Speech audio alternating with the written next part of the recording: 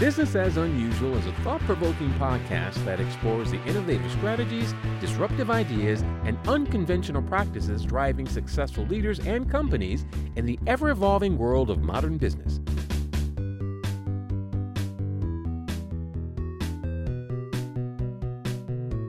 Subscribe, comment, and share for weekly inspiration with our host, Aisala.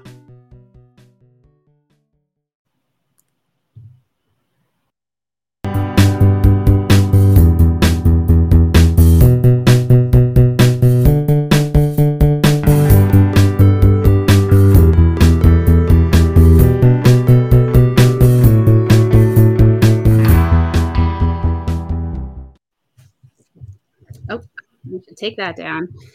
Hello. Welcome to Systemic Solutions, which is a fancy way of saying that Jeremy is involved in making the world a better place in a variety of ways. And we're going to talk about a couple of them today. Yeah, it's great to be here. I'm actually not wearing a hat today, so it's I mean, technically you're always wearing a lot of hats, but True. So I met Jeremy actually through the Harmony Voices Foundation, is Alicia Fall, who is always bringing amazing people together. But maybe, I mean, we talked a little bit, but maybe can you give some form of summary about what you're up to, or maybe what led you into that? Sure. Yeah. Mm-hmm. It's been a long journey. I've always been a researcher, even from when I was really little. And my mom always jokes that, I was the kid that wanted to dissect the bugs, but God forbid if my brother squished the bugs. And it was one of those things that, even from very little, there was an understanding and appreciation for nature. And that's a lot to do with my grandparents. And, it's really been quite a wild ride in the fact of beyond everything that's going on. I actually started doing copywriting in my late 30s and started traveling and realized that the impacts that I was starting to see beyond my home, like on the TV, were actually real, and actually feeling those effects and seeing the communities and how they were immediately impacted. And so shifted into sustainable copywriting.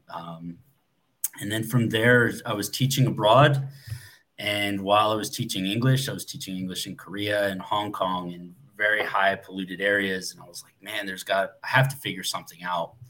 Mm-hmm. And got involved with Green Revolution. And the Green Revolution Foundation is it's getting its legs underneath it. And they're trying to do the world's first non-for-profit coffee shop, where all the proceeds will go towards activists and research for things like myself that we're working on helping. That's right. greenrevolution.earth. That's it. Yeah. And so I started investigating hemp. I started looking into agriculture just to understand the things that I was seeing of the variations in food were all based on what you could get.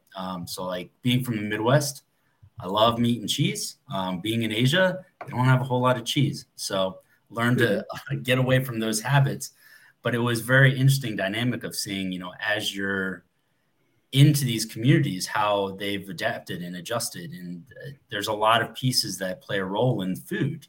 I've always loved to cook. So it was something that it was very, it was a passive process for me. It was something that was natural interest of just wanting to understand more. And it's taken me along a long journey of understanding hemp and sustainable systems and learning about regenerative agriculture, and then tying that in of the reality of the indigenous wisdoms that I'd learned from growing up with my grandparents. It's really kind of one of those things that's come full circle now at this point. So it's been a crazy ride, but happy to be at this point. Now, and I appreciate the things that you've brought into my awareness, and the way that, I mean, you do seem tireless. Like, I guess probably I'm not always around, but for those of you that are tuning in, like, it's not uncommon to be talking to Jeremy and he'll be like, I'm doing this thing and this thing, and I'm gonna go fight a fire, and then I'm come back and write a grant. And you're like, wow, I may be doing none of those things and I'm already exhausted, but I'm glad you're out there. And so I guess, how do you do that? Like, you definitely do seem to go at full steam. Do you have ways that you rejuvenate, or do you just fall over like a toddler? Well, coffee goes a long way. I've worked on eating healthier and having better habits. But the reality is, and to be honest, in all truth, it's just passion. It's something that, from my experiences, as traumatic as some of them were, for being, grew up in a middle-class family, nothing really abnormal in my childhood, but was really when I started traveling and experiencing, water deprivation, and people that just seeing whole communities living in shanties in South Africa, or seeing people starving from hunger and people digging through garbage cans just to eat. Like, those types of experiences have become extremely traumatic in a good way for me, because it's something that's a constant reminder of the reality of what people are going through. So those experiences, and I still to this day continue to try and remind myself and re-immerse myself in those experiences of, there are people that are suffering through a lot. So that primarily is where I get my energy, of having those visuals and just remembering those moments of, if I'm not doing it, I'm not helping these other people. So that's a big motivator. Mikey also wants the hat gang, which, I feel like we really ought to have a pause at some point and bring everybody into the joy of the hat game. But, but until then, I have my squid hat. Like we could take this up a notch. But to go back to what you're saying, because it's actually really serious and important. And I think it's something that, I heard this once, that, capitalism is people starving next to a pile of food. And I feel like that we, especially for folks who are brought up in America and maybe haven't had the chance for whatever reason to really experience another culture, there's a lack of understanding of how high a level of consumption that we engage in without comprehension of the conservation efforts, or even small amounts of thoughtfulness that could be reduction in our impact, right? Yeah, absolutely. And that's to be honest, that's one of the biggest obstacles for me being back in the US. It's a difficult process, because it's something where seeing those things, it's hard to come back and just forget. And it's hard to go back to normal and life as usual. Like, I've worked in restaurants where people are just complaining about, steaks. And I'm like, listen, it's, you wanted it this, it's like medium plus instead of medium. It's like, okay, is that really enough to throw a temper tantrum and all of these things? And it was hard, because for me, coming from these other things, you get a whole different perspective of what it's like to be hungry. And it's the issues that we face is, and that's how I got into the waste management aspect of agriculture and just human consumption in general, is we look at these things like they're an infinite resource. And the problem is, as they're finding out in the Southwest, and to be fair, a lot of them already knew it, water is a very finite resource. Food is like topsoil. They're all finite. There's only so much. We can always make more topsoil, but the process of eroding it is so much faster. It's similar to, it's easy to gain weight for a lot of us. I am so good at that. I am really right. I'm so good at it. I wish I could stop. Right. Those are the pieces where it's like, okay, it's easy to take. It's hard to give. And that's really where we're at especially in terms of a society in the US. And that's completely general, but we don't really care where our stuff goes. Once it's out of our hand and in the bin, that's it. I did my job. I put it in the recycling. But the truth is that a lot of those don't actually go where they're supposed to. A lot of them, as people are finding, go to the ocean. They go to where we don't want them to be. and they make our lives more difficult. And that's because of this. It's out of sight, out of mind. And you can't have it both ways, where it's, I have an infinite amount of stuff and I have a finite place for it to go. Once it's here, it's gone. I never have to think about the plastic bottle again. It's kind of how we built Manhattan, right? Like, I mean, maybe we just want to make another island.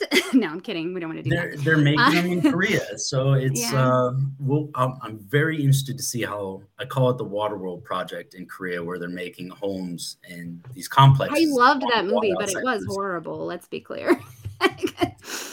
It's theory and application are very different, especially in the world of science. So I'm interested and I'm following it very closely, but it's still one of those where I'm like, there's other solutions. It's like going to Mars. Yeah. Mars, if we can't do it here, we probably can't do it on Mars. So let's run a couple of things. Let's try some stuff and see what we can do and make our lives better. But well, and one of the things that you're talking about too, I think is important to note, which is that like the way that we manage our trash and our infrastructure around things like, say, recycling and waste is we haven't created a system in which corporations, like, you can't go to the store and buy something not in plastic. Like, you could try, and it's really unreasonable. Like, yes, there was that woman on, like, like, I lived a whole year with my own toothpaste. And you know what? That's great. But it's really not something that the majority of people are going to have the time and space for. And especially like at a scalable level that would make a difference. What we need is a systemic change, right? And part of that is for corporations to take responsibility for the waste they create. Like, they create all of this plastic packaging that we kind of don't have an option to purchase.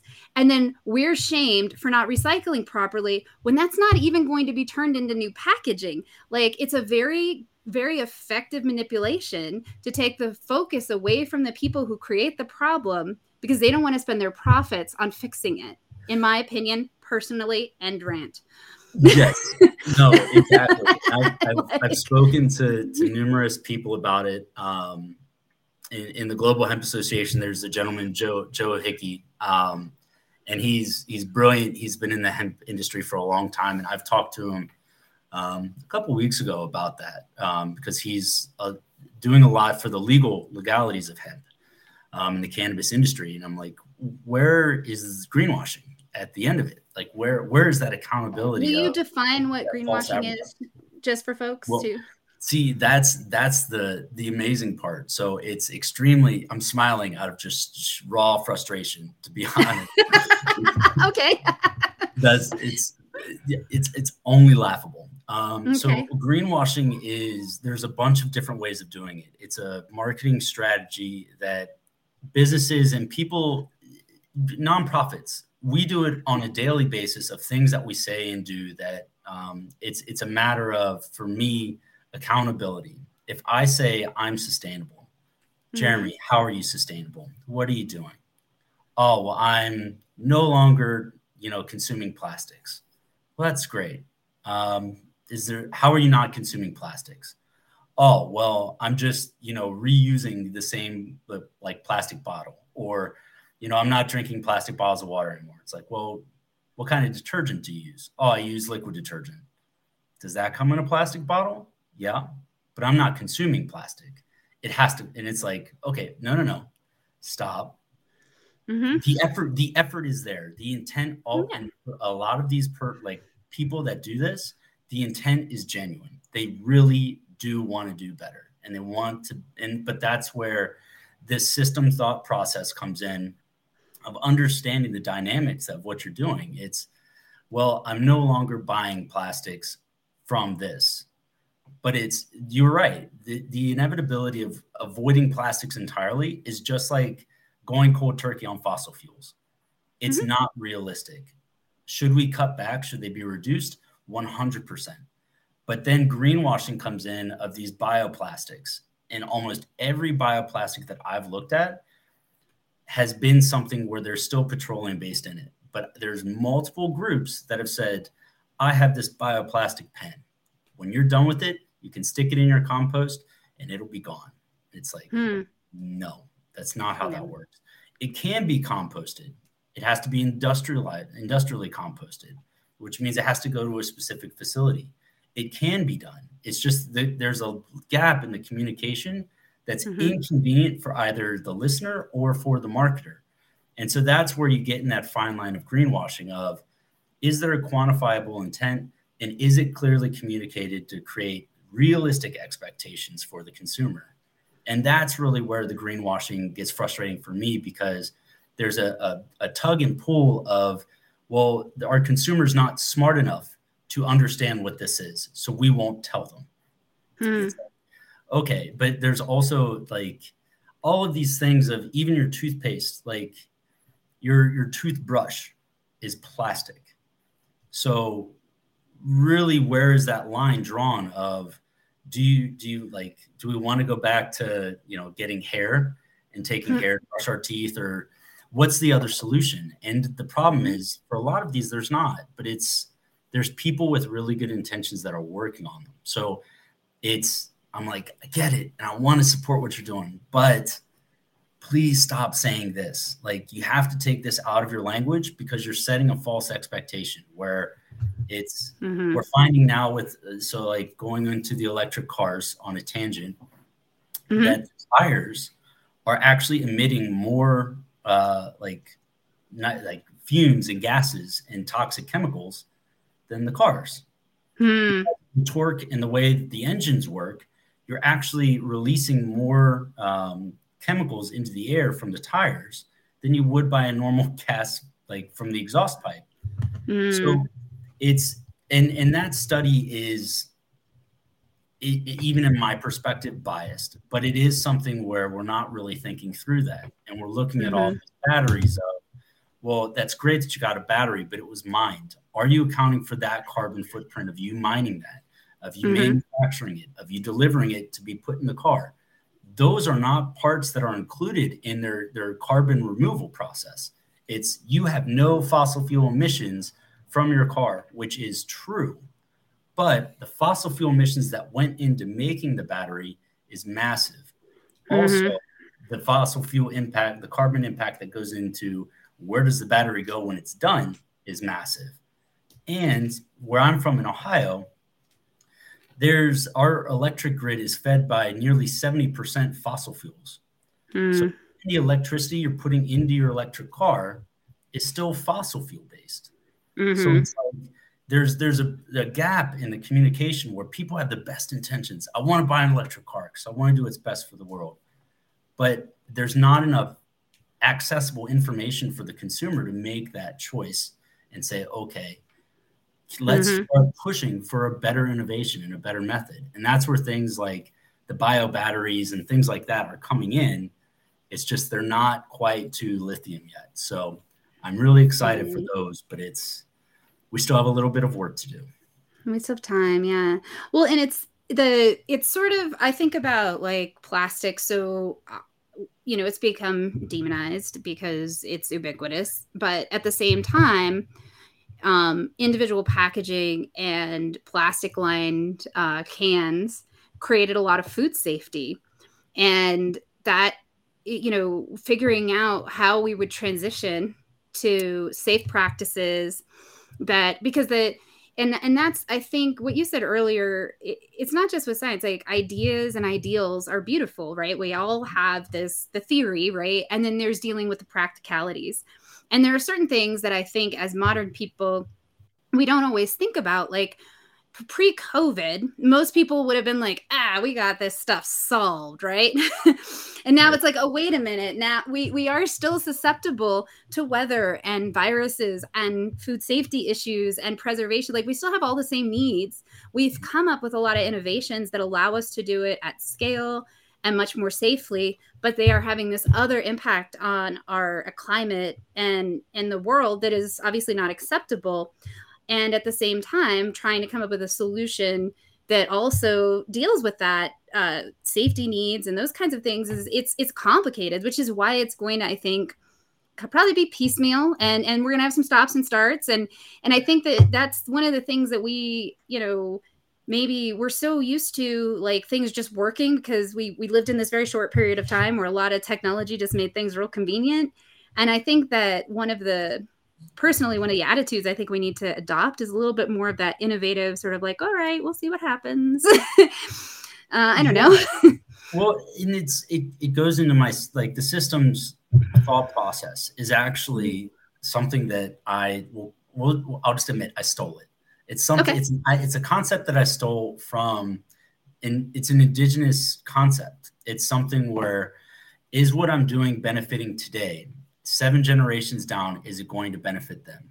And it's that process of thinking of looking from, instead of cradle to grave, we're looking at a cradle to cradle where we're creating a loop of, we're getting out of the single use. There wasn't a single use in the indigenous communities. It was, you use everything. Everything has a purpose and everything has a place. And it's something where if you killed a bison, you used everything. Everything was used. And we somehow got out of that into this egotistical mentality of infinite resources, infinite wealth. And I joke with my parents about the 80s and the big consumerism and nationals and all of these huge conglomerates creating this mental space of, I can do whatever I want because I can just buy more of it, or I can get this, or like there's a concept of possessions that happens where, as we're getting into these younger generations, we're finding that the possessions aren't as valuable anymore. It's more about, I want to spend time with my family. I want to travel. I want to, and it's more about, I'll take less money. I would love to get paid the same or more money, but the mental space is, I would rather get less money to be able to be happy today and to live in the now. And that's really where there was a massive shift of transition where I think, being on the borderline of a Gen X and millennial, we're viewed as, other sides of the die, if you will. But really, it's still the same thing. It's just a matter of, we took a different perspective on the world. We saw what happened from working in cubicles. And it's like, I love my parents to death, but at the same time, it's something that it was a reality for me at a very young age of, I want to do something that makes me happy. Like, I don't want to have to complain about waking up to work and dealing with people I don't like. And that's where I think a lot of these entrepreneurs are coming, where there's so much potential for change that it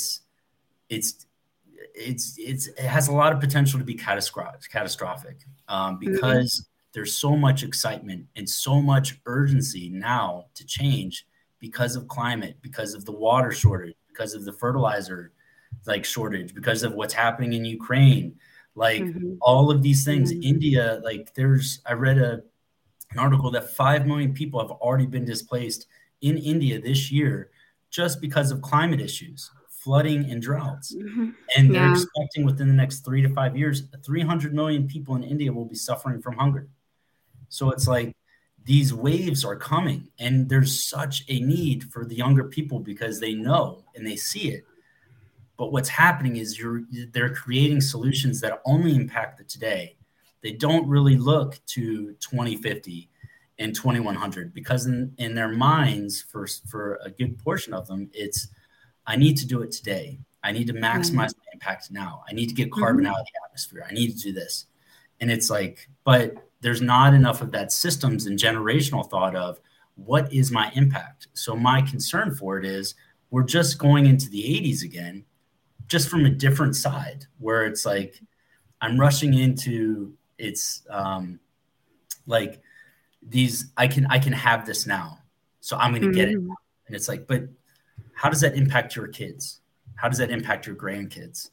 Like, these decisions, we're not looking far enough down the chain to say, how does it impact these farmers? How does it impact, this city or these communities? And we're so caught up on the blinding perspective of, this is it, I need to do it now and I need to do it fast, that we're not exactly looking at the big picture of, well, how does this impact the ocean? How does this impact, all of the, yes, we'll save the glaciers, but what does that do for these communities here? And it's like, that's where the indigenous side really comes into play for a lot of the things that I discussed, because it's beyond, the self. There's so many other pieces at play, especially when talking about the environment, that it's naive to think that you can change it by one solution.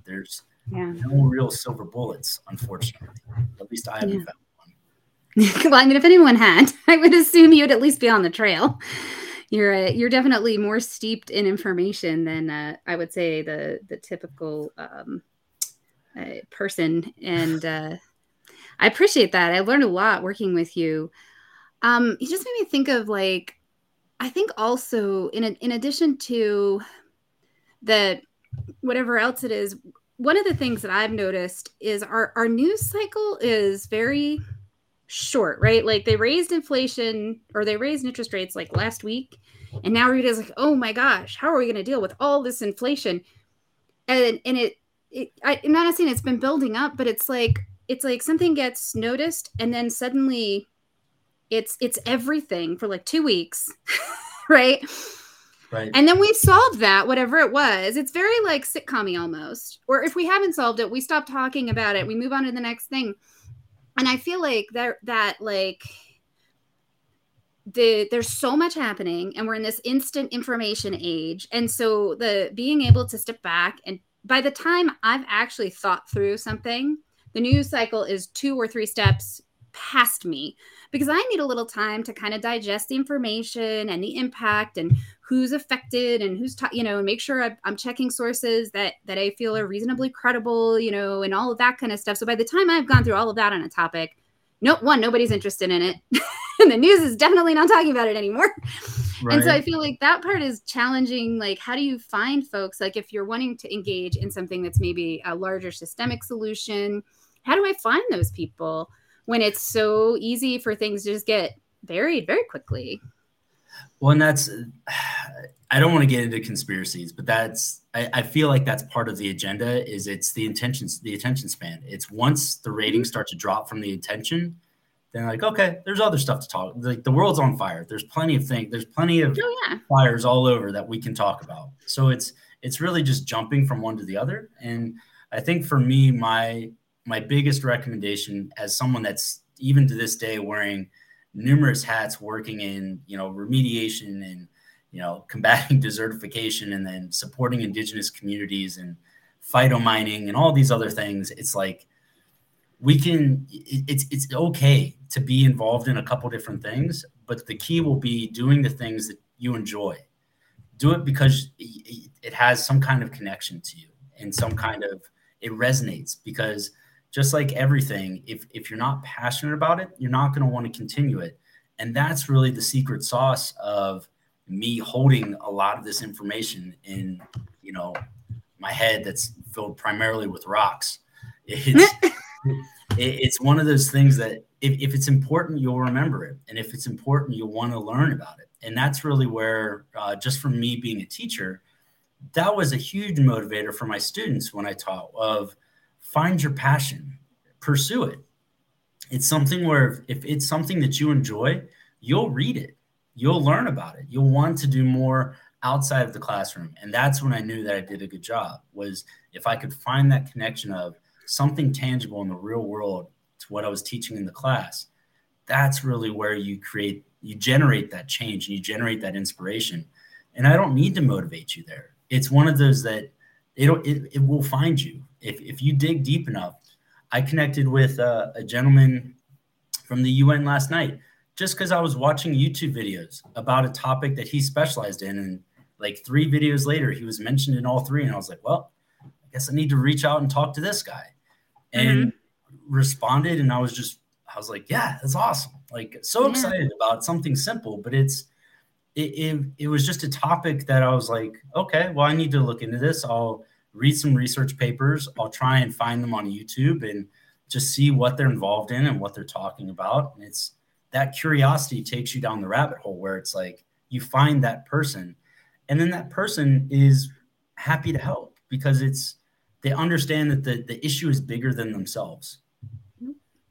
Wait, sorry. So, I wanted to make you big. There we go. Oh, no. You're talking. This is how we should be doing this. So that's really where I recommend for people to go. And the avenue I generally recommend them to take is find something, and then find, like in the entrepreneurial age, it's like you need a mentor. Well, have a couple mentors. Have people that are really specialized that you can build a relationship with, and trust and say, hey, if I have any questions, can I ask you? If you find any research papers that you think of me, send them to me. I'd love to read them. Like I want to and express that as a grateful learning opportunity of you're just happy to be there and happy to help. And at that point, that's when the hand comes down to pull you into whatever you're doing. So it's a longer process, but it's one where I've had a lot of, I'll say, success. I've found a lot of really influential and very intellectual people that I'm like, I could not do this without them. So no, I think, that's great advice. That's really great advice. And I think and it speaks to my own experiences in life where if you really dedicate yourself to your passion, that there are a lot of opportunities that can arise in surprising ways. And so giving yourself the opportunity to discover those and not follow a script. Because I do feel like that's a lot of it. Like if you're going to be part of addressing some of the negative impact of our system, the script that we are handed or absorb, like the water we drink, is probably not the script that's going to help dismantle that. And so you're going to have to kind of step out a little bit into something uncomfortable and weird and try a different way. Right. And I think from a business standpoint, it's something where I wasn't always doing this. I was, copywriting and teaching and learning about this. And it was only because I was passionate about it that I was able to do that. But because I was passionate about it, I was able to say, okay, instead of an hour of Netflix at the end of the day to relax, I'm going to watch, this documentary series, or I'm going to watch, I don't know if you've heard of, but there's a website called Water Bear, and they've got a bunch of documentaries for free. And so I got started just watching those. Actually, on my LinkedIn, I've got Greenwashing for Hamsters was from them. And they get little hamsters to act out what greenwashing is. And it's something where it's a really important resource for me, even to this day, of watching things like that. And it's similar to like a Seaspiracy or, all of these big Netflix documentaries, which they're haunting for me, to be honest, because some of them I've physically experienced those, and those are great, and those are for mass culture. But there's plenty of other sites beyond that one of where you can go and you can just experience different things, and it's still a visual piece.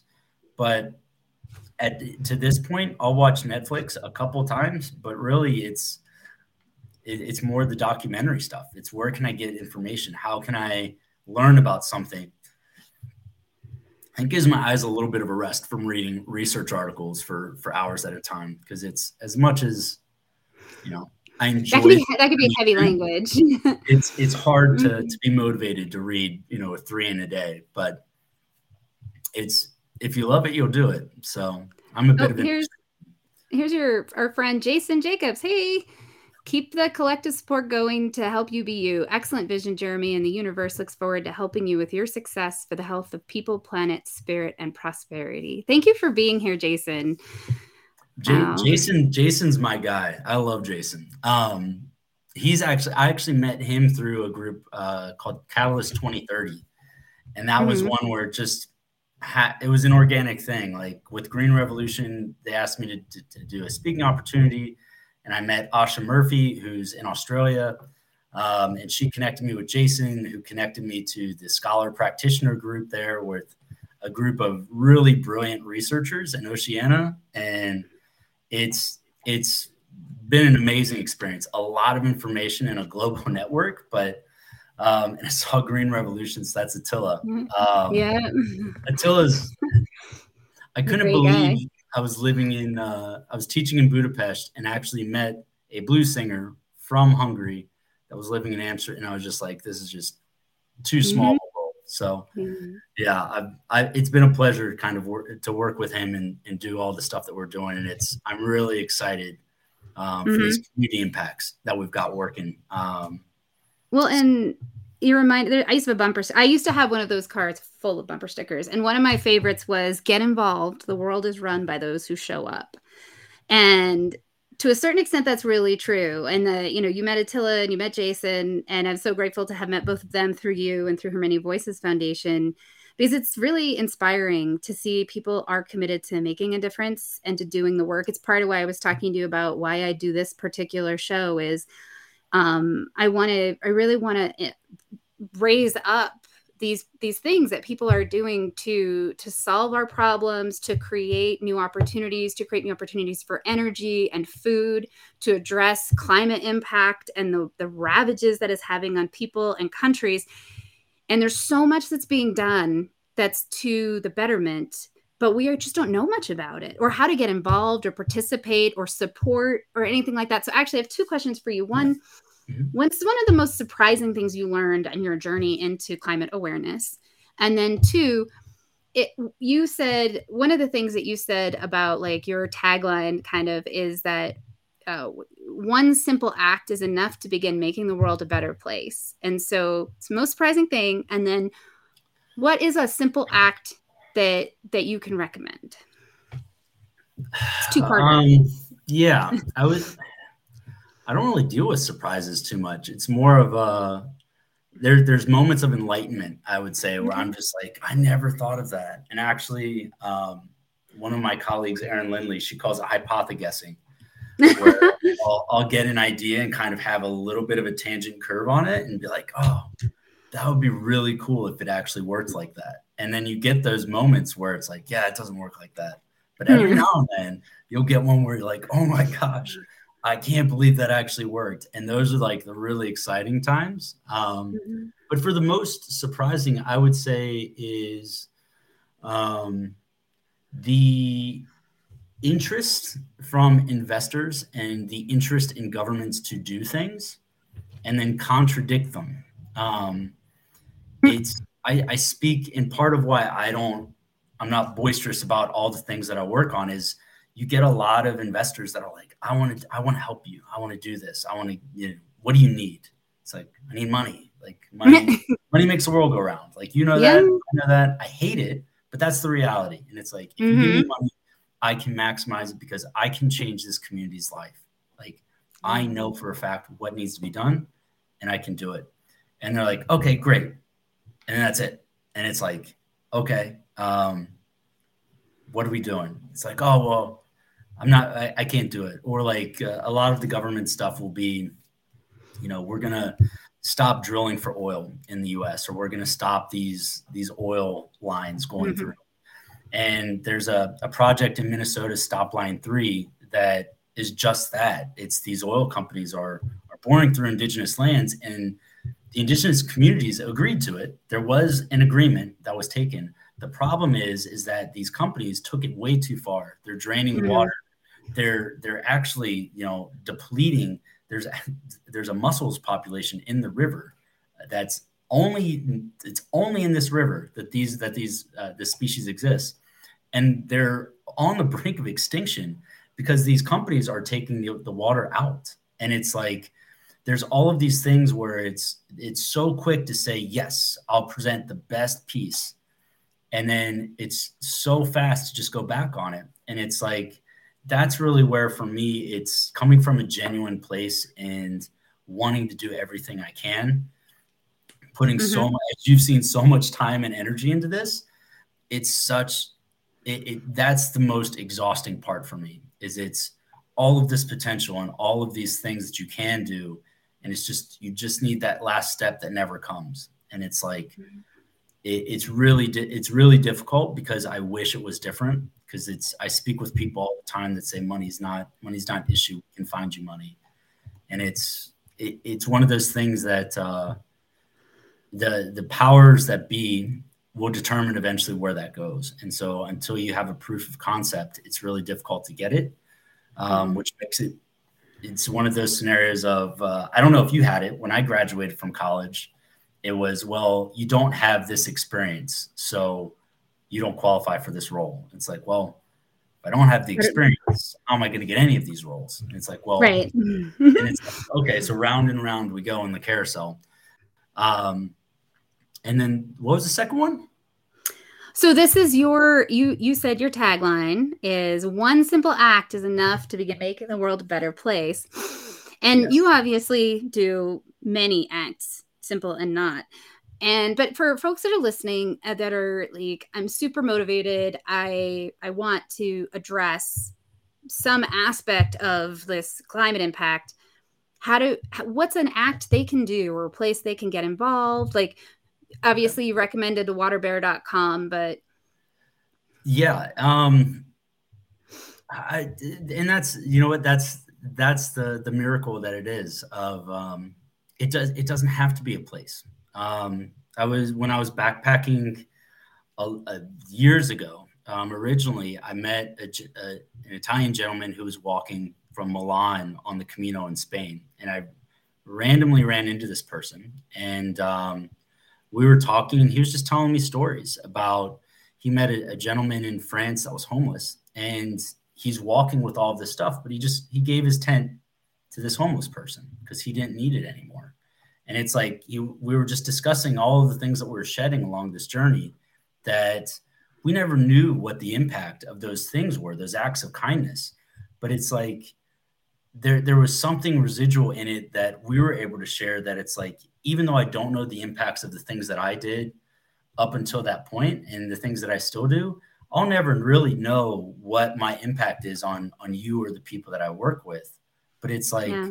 my goal is to always make it something where you feel inspired and you feel motivated and you feel something that it's like you want to pay that forward and pass it along. And it's that one act, whether I'm doing it on purpose or not, that's the way that I try and lead when I interact and engage with people. It's what makes you happy, what makes you motivated. Let's find that and let's do that. And it's not necessarily a thing, and it's almost all of them are non-money related, and that's where for me it's been the resonating. Greed is just it's a mental space. It's something where I've been my happiest when I've had nothing. And it's really something that, it doesn't take a specific thing to make someone's day. Like when I was out in Denver visiting Alicia, I was with Attila and we were talking to Jason. And every time I talk to that dude, I get the biggest smile on my face, like his energy.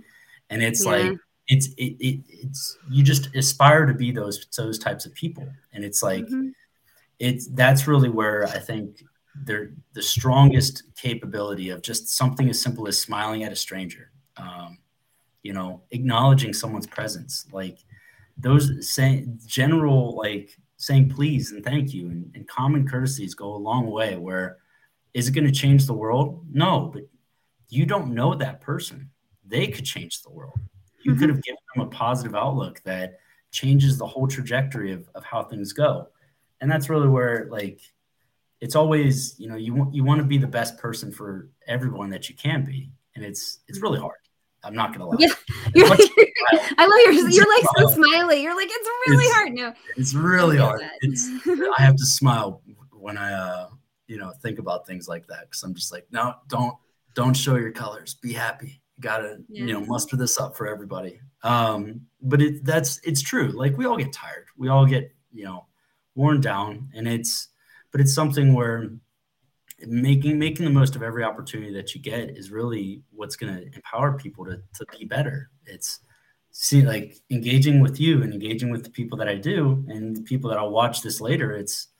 There's so much potential in everybody. And I firmly believe that. And it's whether it's for good or bad, I can't change the course of your life, but I can have an impact that could possibly do it. And so that's where it's by me being selfless for a little bit of time, I'm allowing you to be selfless, whether it's in that moment or later.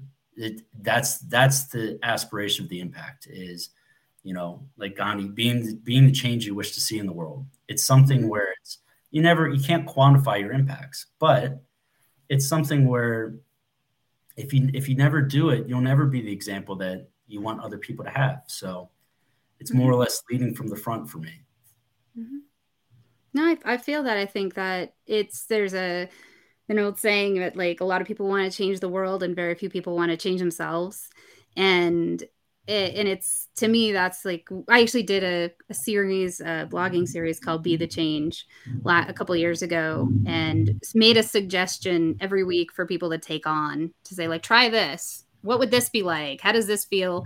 Not, and to kind of like just experiment with your own engagement in the world, and what you put out there, and what you invite, and how you show up, because we have so many unconscious instincts, and so getting some sense of like what, maybe how to be a little more intentional, for me at least, was helpful in understanding, like you were talking about, some of my impact and the ways in which I might be influencing people counter to my own values, just because I'm having a reaction to, honestly, something that my parents did when I was 4, right? Like, I mean, who knows, brains, but well, and it's, to be honest, like, I think it was an episode of Friends where Joey was proving that there's no such thing as a truly selfless act. And it's true. Like, I'm not going to lie. Every time that I realize that I've had a positive impact on someone's day, I get a kick of dopamine. Like, I feel really good about myself. I'm very happy that I was able to do that. And that's what continues that process. And it's selfish because I want that dopamine kick and I want to feel good about myself. But it's also something where the cost is well worth it at that point. That system energy exchange of, I'm going to do something because it, like Alicia's, what I do for others, I do for myself. It's the exact same thing. I don't know if you saw, she said hi. She's earlier, because, yeah, she's grateful to you and your talents, Jeremy, for our listeners when this goes up on the audio only version. I actually met her through YouTube as well. That's how I reached out to her. Watching her on TikTok. So what's your strategy? Shout out to YouTube. That's great. Yeah. Well, and let's see. So I love that, cradle to cradle. One of the other things you talked about before we get on was the food sovereignty project that you're doing in South America. Can you give a little synopsis of that, and like any ways that people, if they're excited, could get involved, or if they want to get involved in anything that you're up to, like how do they just find you on LinkedIn or? Yeah, LinkedIn's the best. I think I've got, as a man of many hats, I also have many emails, so it's easier just to keep it all in one place. So LinkedIn's the best for me. For our food sovereignty project, it's I was actually connected with a friend of mine from Argentina back in Cincinnati, and he connected me with a gentleman who connected me with another woman, and we're actually working on developing an agricultural practice in Argentina. And it's something where there's still a lot of things that we have to work through. They just legalized industrial hemp and medical cannabis in Argentina within the past month. But really working on developing different strategies of ways to integrate hemp grain for feed for people, for animal feed, finding ways to create healthier systems for communities, because a lot of these countries are living in conditions that for us in the first world would be unacceptable by any standards. And so it's a place where there's a lot of, believe it or not, indigenous communities here in North America that suffer similar things. So it's from learning from those and understanding that there are tribes and communities even up where I'm currently in Maine that don't have regular access to clean drinking water and have bottled water. And it's a way of life. And it's from my travels. My mom always joked when I came back that I would drink from the faucet or drink from the hose. And I'm like, Mom, this is such a luxury. Like, you don't understand that there are people in the world that they don't have potable water. I had to go to the store every morning to get water for the day. And it's like, there's stages like that there are communities and countries. In Argentina, Buenos Aires is an amazing city. But once you get into the countrysides, they're dealing with gray water issues. They're dealing with high salinity soils. And there's only some things they can grow, and they're not necessarily getting the nutritional value that they need. And that's where our project is to come in, work with the indigenous knowledge that I've learned from working with the communities, working with regenerative agriculture, which is, again, an indigenous practice that they've been doing for thousands of years, zero waste practice, which the indigenous have been doing forever. and taking those and saying, okay, how can we impact this community? And just start small. We don't need to change everyone, but we can make that an example and expand that out and let it form organically. And it's something where these farmers are dealing with either no fertilizer, or at this point, they can't afford it anymore. And so it's now we're stuck in a world where the farmers that were reliant on the fertilizers and pesticides no longer have access. So what, they don't get food? It can't, that's not possible. So at least in my mind, most of those communities will have to abandon their land. And really, that's the most tragic thing for me. So with these projects, we're experimenting with different groups from around the world, working on things from altitude to soil compaction to, again, back to this high salinity soils, and then looking into things like remediation properties of getting things like heavy metals and toxic chemicals out of the soil so that the farmers can start to grow the food again for the people. So it's a massive undertaking, and it's one where I by no means can do it by myself. Luckily, the ABRI group, which unfortunately our website's down at the moment. I'm working one of my other ones on getting that back live. So, and I'll put everything in the notes. So when you have it up, just let me know, and it'll all go in there so people can find it. Well, it's between those projects, there are solutions, and these things can feed into other networks. The things that we're learning in South America can transfer to the island communities, where here's ways of generating fertilizer from salt water. Here's ways of like from your waste, we can do this. So you no longer need these artificial or synthetic like chemicals that are killing the reefs and your food systems in the waterways. And it's like everything kind of has this ripple effect where you fix one problem and it like gradually impacts another, which impacts another. And so if we can create, really good peer reviewable research with these universities and governments, there's real potential for change. And that's the most exciting thing is there's so much potential that we just need to get it to start working. And hopefully we can get that project started within the next year. And the remediation ones we're hoping to start within the next couple months. So getting the soil clean is another big piece of the issues that we're going to suffer here specifically in the U.S. So I asked if people had a question, and your guy, Jason, does. So is a partnership with Tyson Foods a potential goal for you to further help the collective? If so, what would you see as a collaborative partnership? Yeah, absolutely. So we've actually spoken about his colleague or his friend at Tyson. It's one where there's they say you move quickly alone, you move farther together. And that's one where we're at a piece where I've moved quickly alone. And now it's a matter of how do we impact industries? I've set the ego aside of whether it's Tyson, I don't really care if it's Monsanto's. If they're willing to genuinely put in work to improve their systems that help communities, I want them to have a partnership and some kind of collaboration with us, because it's through those relationships that it takes that money incentive away, because now you have that, as Simon Sinek, he's got the finite and infinite game. And the infinite game is humanity's survival. If we continue to do these practices, we're just digging with two shovels. But if we can get the Coca-Colas, the Monsantos, the Nestle's, these major contributors to pollutions and contaminants that impact these communities, that's really where we need to be. If you listen to a lot of them, there's a lot of greenwashing involved in that. And it's not, I mean, part of it is manipulation, but a way to identify that is how are they quantifying their change? And that's really where they're falling short. For as brilliant as these industries are, they really don't have a clue for the most part. And that's really where people like myself and others that have worked on this and are actually involved in the communities can say, here is your impact, and reconnect them back to the people and to the issues that they're facing. Because there's going to come a time where fertilizers are going to be too expensive for people to buy.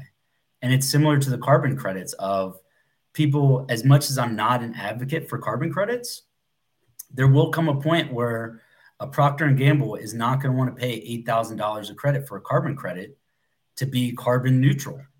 And that's really where that break point is going to happen. And so it's really educating them and partnering with them and saying, don't get to this point. By then it is too late. We still have time. It's just a matter of putting resources in the right place, prioritizing timelines, and saying, instead of changing the world in a day, let's change a community, and then we'll change another one. And then we'll just let this ripple effect kind of pass along, where it's with the beauty of the internet. Once it's impacted somewhere, if we define the parameters and we say, this is the data and these are the variables and these are how they changed, I can go to every community that suffers from those variables and say, here's your solution.